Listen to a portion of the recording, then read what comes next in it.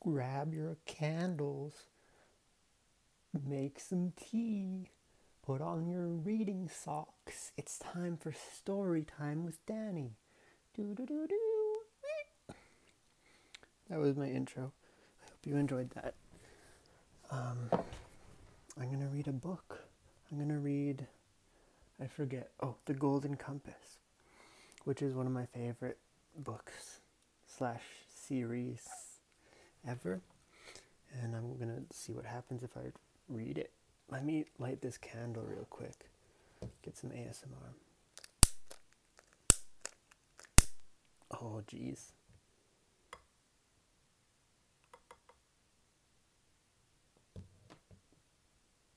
I'm gonna burn my phone. Come on. Come on. There you go. I have a lavender vanilla candle. And it is lit.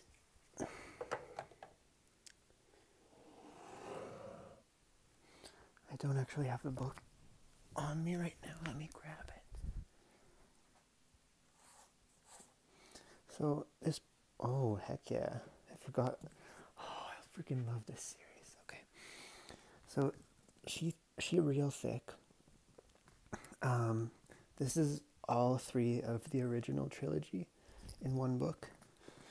So I mean, if I enjoy doing this, I might just read the entire series. I'm gonna get cozy. Get Leonardo. There we go. Okay. I will do character voices. You know I will. Okay. The Golden Compass by Philip Pullman.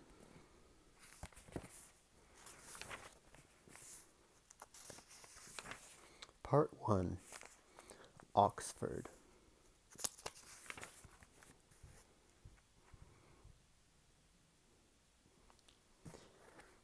There's so many words. Okay. Chapter 1. The Decanter of Tokay. Lyra and her daemon, spelled D-A-E, but it's like A-E, like Elon Musk's child, but lowercase. Daemon moved through the darkening hall, taking care to keep to one side, out of sight of the kitchen. The three great tables that ran the length of the hall were laid already, the silver and the glass catching what little light there was, and the long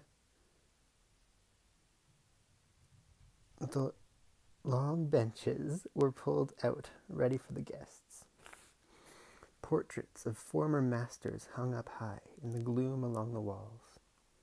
Lyra reached the dais and looked back at the open kitchen door, and, seeing no one, stepped up beside the high table. The places here were laid with gold, not silver, and the 14 seats were not oak benches, but mahogany chairs with velvet cushions. Lyra stopped beside the master's chair and flicked the biggest glass gently with a fingernail. The sound rang clearly through the hall.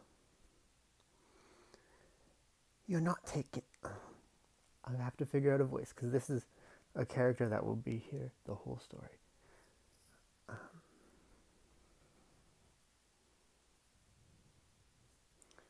You're not taking this seriously. Nope. All of my accents are British, but this is a British book, so it's okay. It has to be like a fun voice. Like, you're not taking this seriously. That's a good one, whispered her daemon. Behave yourself. Her daemon's name was Pantalaimon, spelled Pantalaimon. Pantalaimon. and he was currently in the form of a moth, a dark brown one, so as not to show up in the darkness of the hall. Okay, this is Lyra, which is the main character. What's her voice like? "They're not making too much noise to hear from the kitchen," Lyra whispered back. "And if the steward doesn't come..." Restart. "And the steward doesn't come in till the first bell. Stop fussing." Then she put her palm over the ringing crystal anyway, and Pantalaimon fluttered ahead and through the slightly open door of the retiring room at the other end of the dais. After a moment, he appeared again. "There's no one there," he whispered, "but we must be quick." Crouching behind the high table, Lyra darted along and through the door into the retiring room, where she stood up and looked around.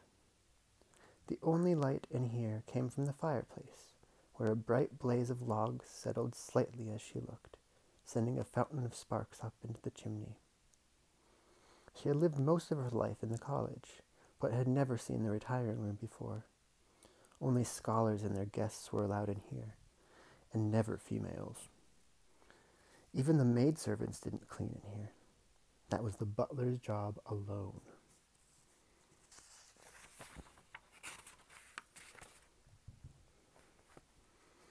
Pantalaimon settled on her shoulder. "Happy now? Can we go?" he whispered. "Don't be silly. I want to look around." I'll figure out how to get their voices separate at some point. It was a large room with an oval table of polished rosewood on which stood various decanters and glasses, and a silver smoking stand with a rack of pipes. On a sideboard nearby, there was a little chafing dish and a basket of poppy heads. "They do themselves well, don't they, Pan?" she said under her breath. She sat in one of the green leather armchairs. It was so deep, she found herself nearly lying down, but she sat up again and tucked her legs under her to look at the portraits on the walls. More old scholars, probably, robed, bearded, and gloomy.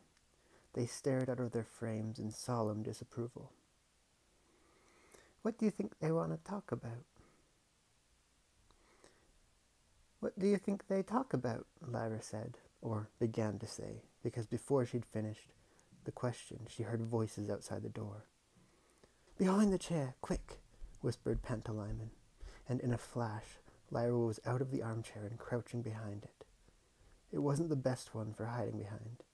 She'd chosen one in the very center of the room, and unless she kept very quiet. The door opened, and the light changed in the room. One of the incomers was carrying a lamp, which he put down on the sideboard. Lyra could see his legs in their dark green trousers and shiny black shoes. It was a servant. Then a deep voice said, "Has Lord Asriel arrived yet?" It was the master. As Lyra held her breath, she saw the servant's daemon, a dog, like all servants' daemons, trot in and quickly sit at his feet. Then the master's feet became visible too, in the shabby black shoes he always wore.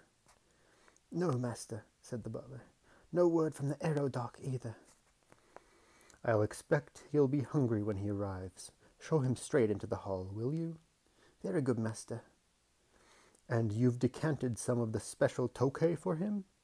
"Yes, master, the 1989, as you ordered it. His lordship is very partial to that, I remember." "Good. Now leave me, please." "Do you need the lamp, master?" "Yes, leave that too. Look in during dinner to trim it, will you?" The butler bowed slightly and turned to leave, his daemon trotting obediently after him. From her not much of a hiding place, Lyra watched as the master went to a large oak wardrobe in the corner of the room, took his gown from a hanger, and pulled it laboriously on. The master had been a powerful man, but he was well over 70 now, and his movements were stiff and slow. The master's daemon had the form of a raven, and as soon as his robe was on, she jumped down from the wardrobe and settled in her accustomed place on his right shoulder.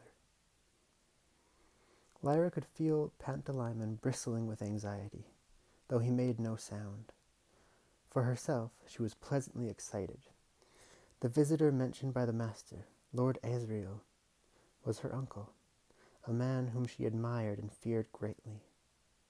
He was said to be involved in high politics, in secret exploration, in distant warfare, and she never knew when he was going to appear. He was fierce. If he caught her in here, she'd be severely punished, but she could put up with that. What she saw next, however, changed things completely. It's a water break, it's a water break, and by water I mean tea.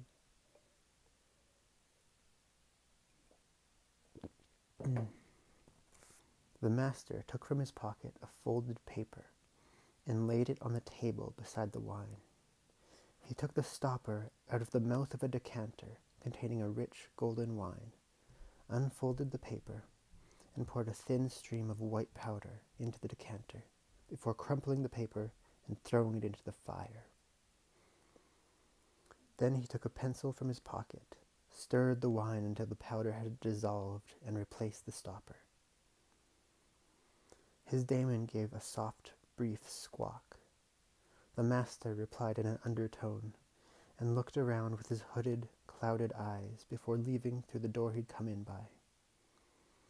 Lyra whispered, "Did you see that, Pan?" "Of course I did. Now hurry out before the steward comes." But as he spoke, there came the sound of a bell ringing once from the far end of the hall. That's the steward's bell," said Lyra. "I thought we had more time than that."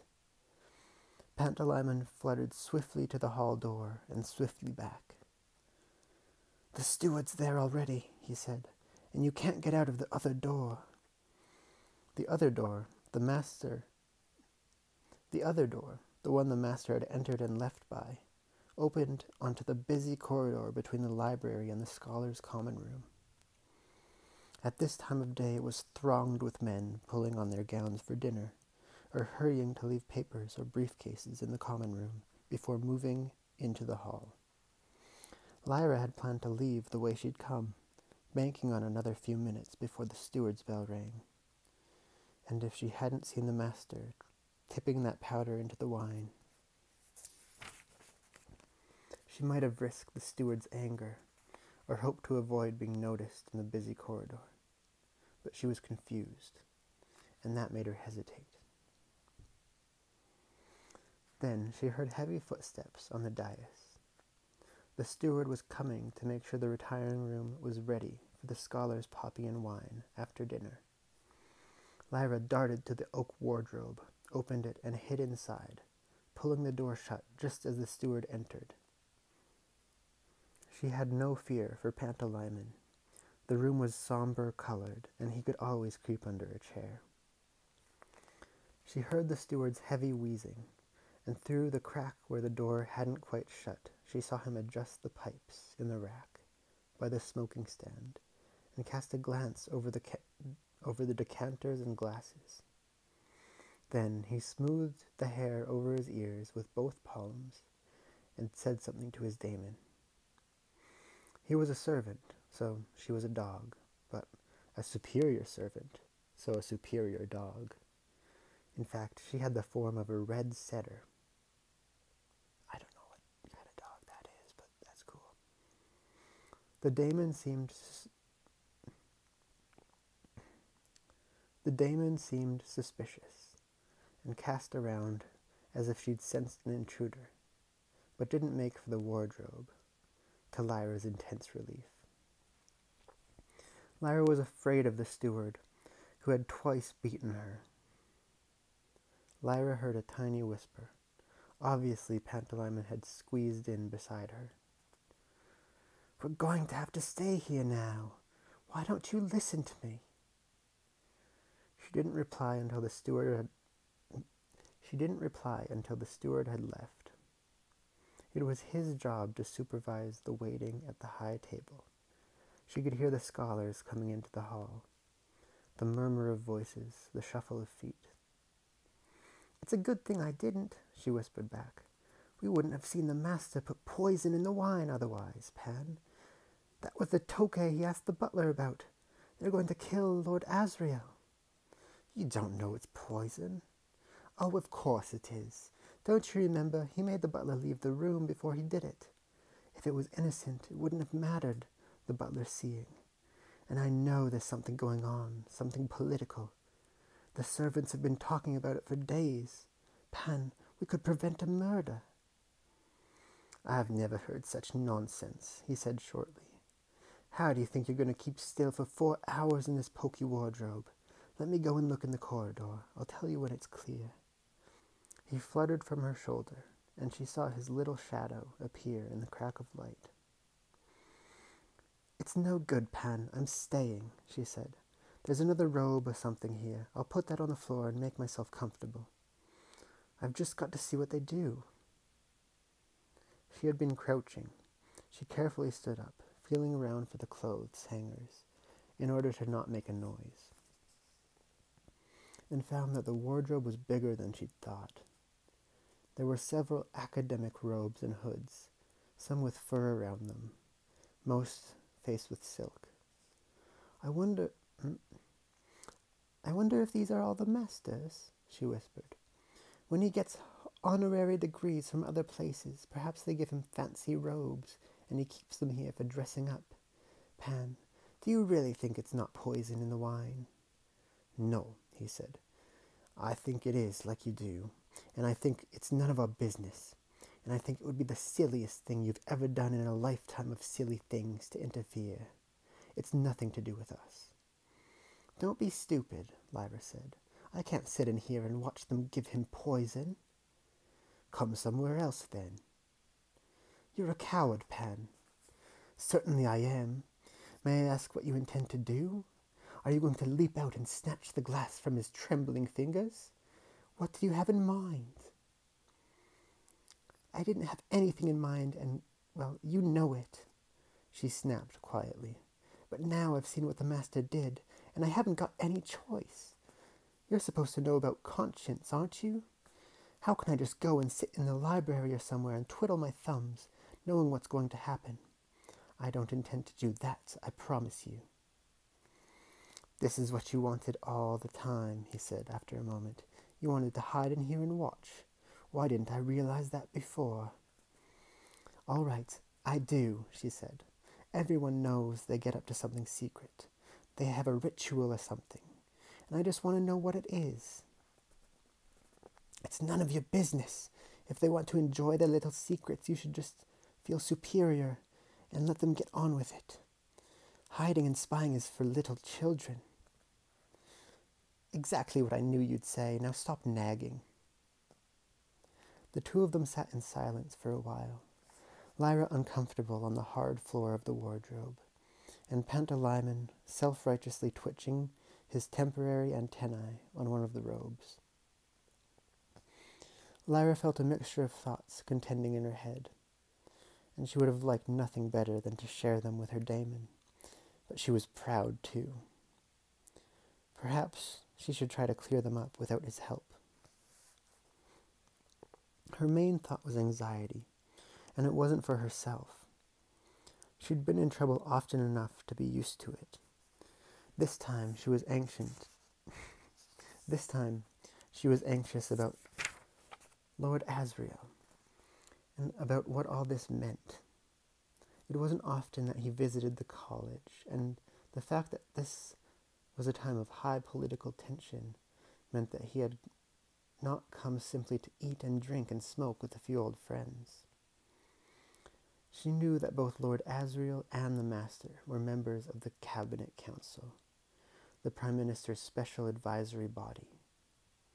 So it might have been something to do with that, but meetings of the Cabinet Council were held in the palace, not the retiring room of Jordan College. "It's time to take a water break, 'cause I'm out of tea."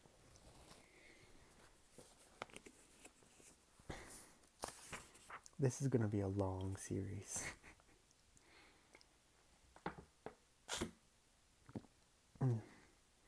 Some good hydration. Oh, I just want to let you know, I'm 8 pages in. Want to know how many pages there are in this entire book?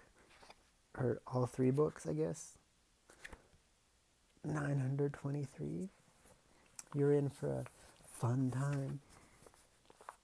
All right. Where was I? Then there was the rumor that had been keeping the college servants whispering for days. It was said that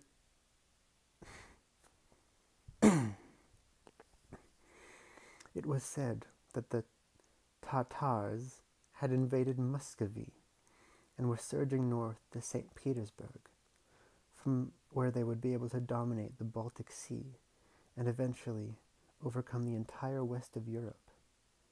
And Lord Asriel had been in the far north. When she'd seen him last, he was preparing an expedition to Lapland. "Pan," she whispered. "Yes." "Do you think there will be a war?" "Not yet. Lord Asriel wouldn't be dining here if it was going to break out in the next week or so." "That's what I thought. But later?" "Shh, someone's coming." She sat up and put her eye to the crack of the door.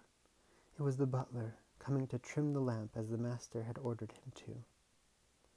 The common room and the library were lit by anbaric power, but the scholars preferred the older, softer, naphtha lamps in the retiring room. They wouldn't change that in the master's lifetime. The butler trimmed the wick and put another log on the fire as well, and then listened carefully at the hall door before helping himself to a handful of leaf from the smoking stand. He had hardly replaced the lid when the handle of the other door turned, making him jump nervously. Lyra tried not to laugh. The butler hastily stuffed... I can't read. I forgot how to read. The butler hastily stuffed the leaf into his pocket and turned to face the incomer. "Lord Asriel," he said, and a shiver of cold surprise ran down Lyra's back. She couldn't see him from where she was, and she tried to smother the urge to move and look. "Good evening, Wren," said Lord Asriel. Lyra always heard that harsh voice with a mixture of pleasure and apprehension. "I arrived too late to dine. I'll wait in here." The butler looked uncomfortable. Guests entered the retiring room at the master's invitation only, and Lord Asriel knew that. But the butler also saw Lord Asriel looking pointedly at the bulge in his pocket, and decided not to protest. "Shall I let the master know you have arrived, my lord?" "No harm in that. You might bring me some coffee." "Very good, my lord." The butler bowed and hastened out, his daemon trotting submissively at his heels.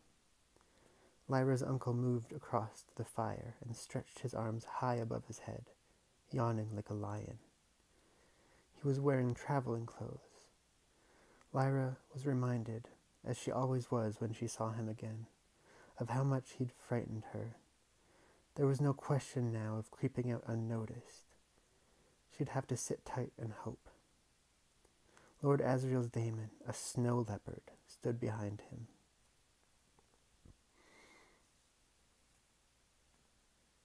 Okay, this is the voice of his daemon, which is a female snow leopard. What kind of voice does a female snow leopard have? "Are you going to show the projections in here?" she said quietly. "Yes, it'll create less fuss than moving into the lecture theatre. They'll want to see the specimens too. I'll send for the porter in a minute. This is a bad time, Stelmaria." "You should rest." He stretched out in one of the armchairs, so that Lyra could no longer see his face. Yes, I should also change my clothes. There's probably some ancient etiquette that allows them to find. There's probably some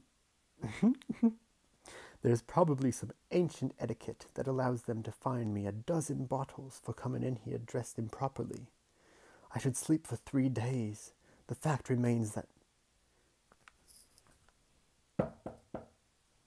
there was a knock, and the butler came in with a silver tray bearing a coffee pot and a cup. "Thank you, Red," said Lord Asriel. "Is that the Tokay I can see on the table?"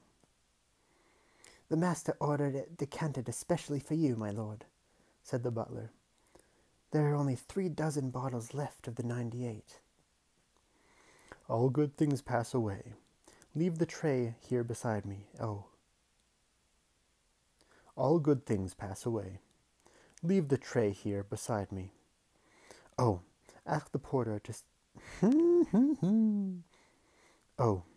ask the porter to send up 2 cases I left in the lodge. Would you?" "Here, my lord." "Yes, here, man. And I should... Yes, here, man. And I shall need a screen and a projecting lantern also. Here, also, now." The butler could hardly prevent himself from opening his mouth in surprise, but managed to suppress the question or the protest. "Rin, you're forgetting your place," said Lord Asriel. "Don't question me. Just do as I tell you."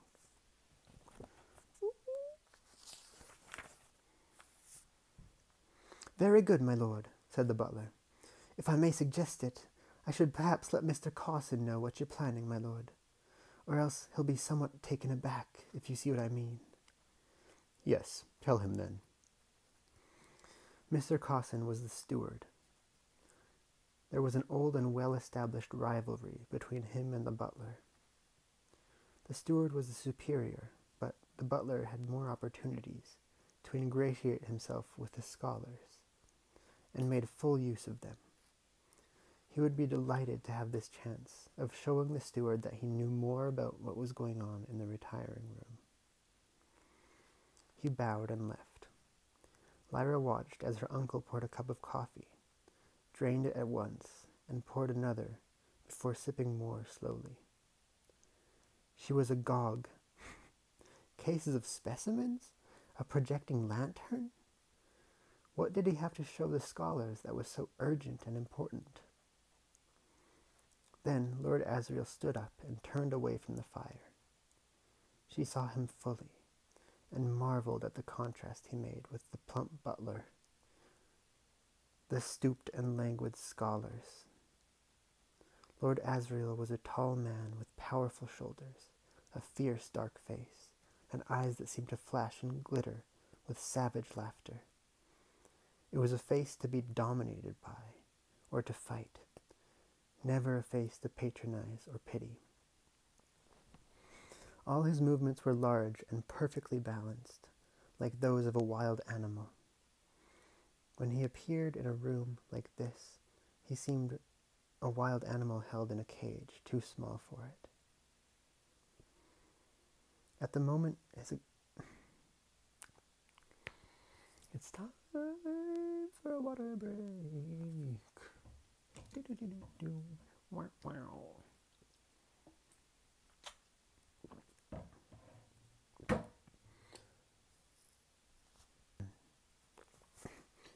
Future Danny, you better cut that part out. We don't want no sneeze in this video. Okay, this isn't going to be in the video anyway, so yeah.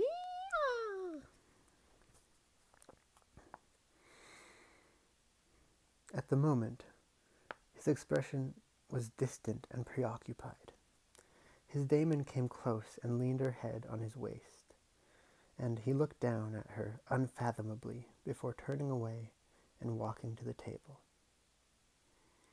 Lyra suddenly felt her stomach lurch, for Lord Asriel had taken the stopper from the decanter of Tokay and was pouring a glass.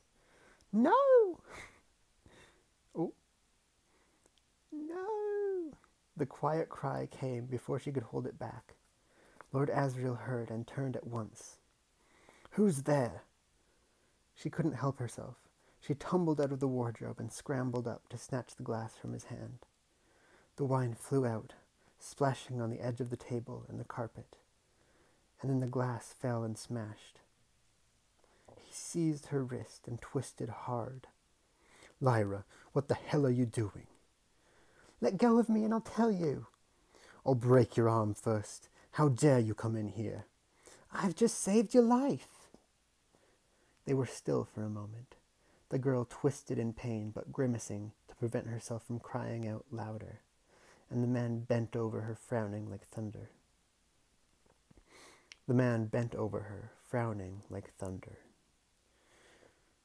"What did you say?" he said, more quietly. "The wine is poisoned," she muttered between clenched teeth. "I saw the master put some powder in it." He let go. She sank to the floor, and Pantalaimon fluttered anxiously to her shoulder. Her uncle looked down with a restrained fury, and she didn't dare to meet his eyes. "I came in just to see what the room was like," she said. "I know I shouldn't have, but I was going to go out before anyone came in, except that I heard the master coming and I got trapped. The wardrobe was the only place to hide, and I saw him put powder in the wine. If I had..." There was a knock on the door. "That'll be the porter," said Lord Asriel. "Back in the wardrobe. If I hear the slightest noise, I'll make you wish you were dead." She darted back there at once, and no sooner had she pulled the door shut than Lord Asriel called, "Come in." As he'd said, it was the porter.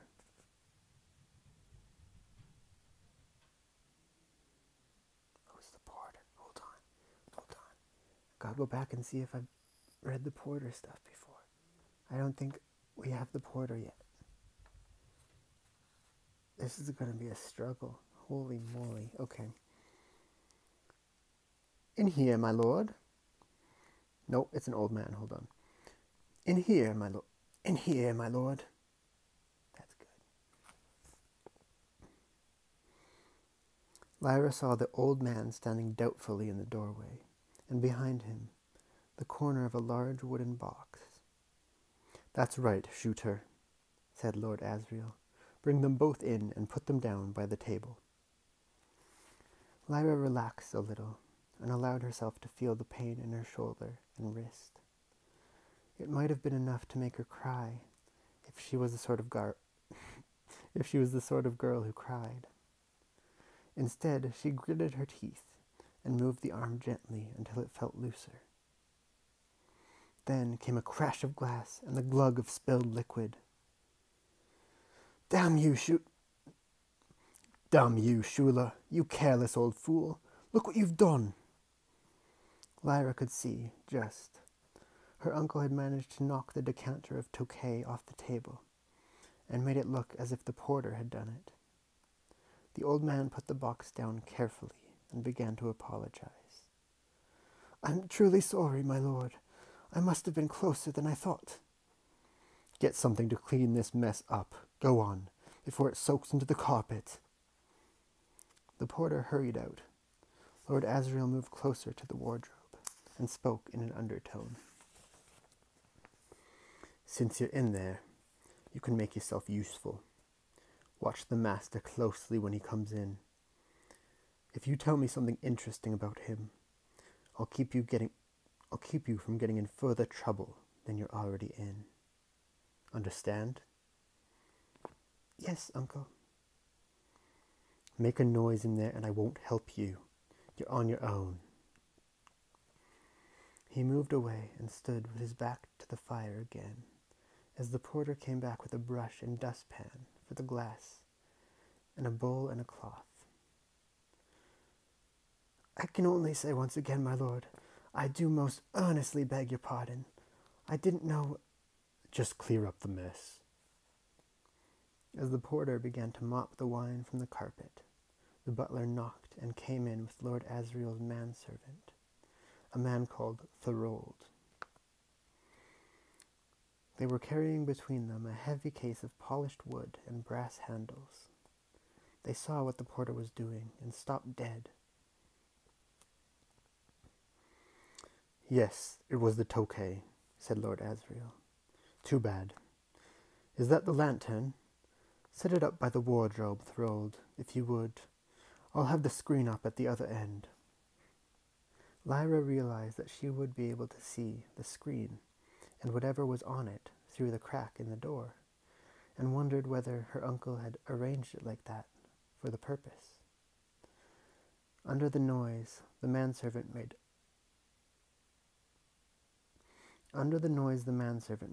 unrolling the stiff linen and setting it up on its frame, she whispered, "See, it was worth coming, wasn't it?"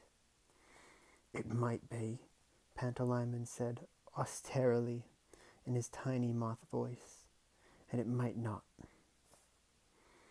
Lord Asriel stood by the fire, sipping the last of the coffee, and watching darkly as Thorold opened the case of the projecting lantern and uncapped the lens before checking the oil tank.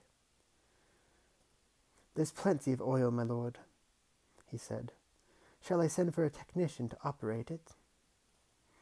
"No, I'll do it myself. Thank you, Thorold. Have they finished dinner yet, Wren?" "Very nearly, I think." That's not the butler. "Very nearly, I think." That's not the butler either. "Very nearly, I think, my lord," replied the butler. "If I understand Mr. Cossen aright, the master and his guests won't be disposed to linger once they know you're here. Shall I take the coffee tray?" "Take it and go." "Very good, my lord." With a slight bow, the butler took the tray and left, and Thorold went with him. As soon as the door closed, Lord Asriel looked across the room, directly at the wardrobe, and Lyra felt the force of his glance almost as if he had physical form.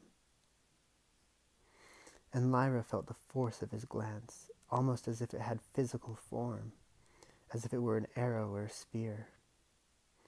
Then he looked away and spoke softly to his daemon. She came to sit calmly at his side, alert and elegant and dangerous, her tawny eyes surveying the room before turning, like his black ones, to the door from the hall as the handle turned. Lyra couldn't see the door, but she heard an intake of breath as the first man came in. "Master," Lord Asriel said. "Yes, I'm back. Do bring in your guests. I've got something very interesting to show you." And that's the first chapter. That was the first 13 pages. So, I recorded a total of 41 minutes. This is gonna be a fun time. Yeah. See you in the next one. Hope you enjoyed.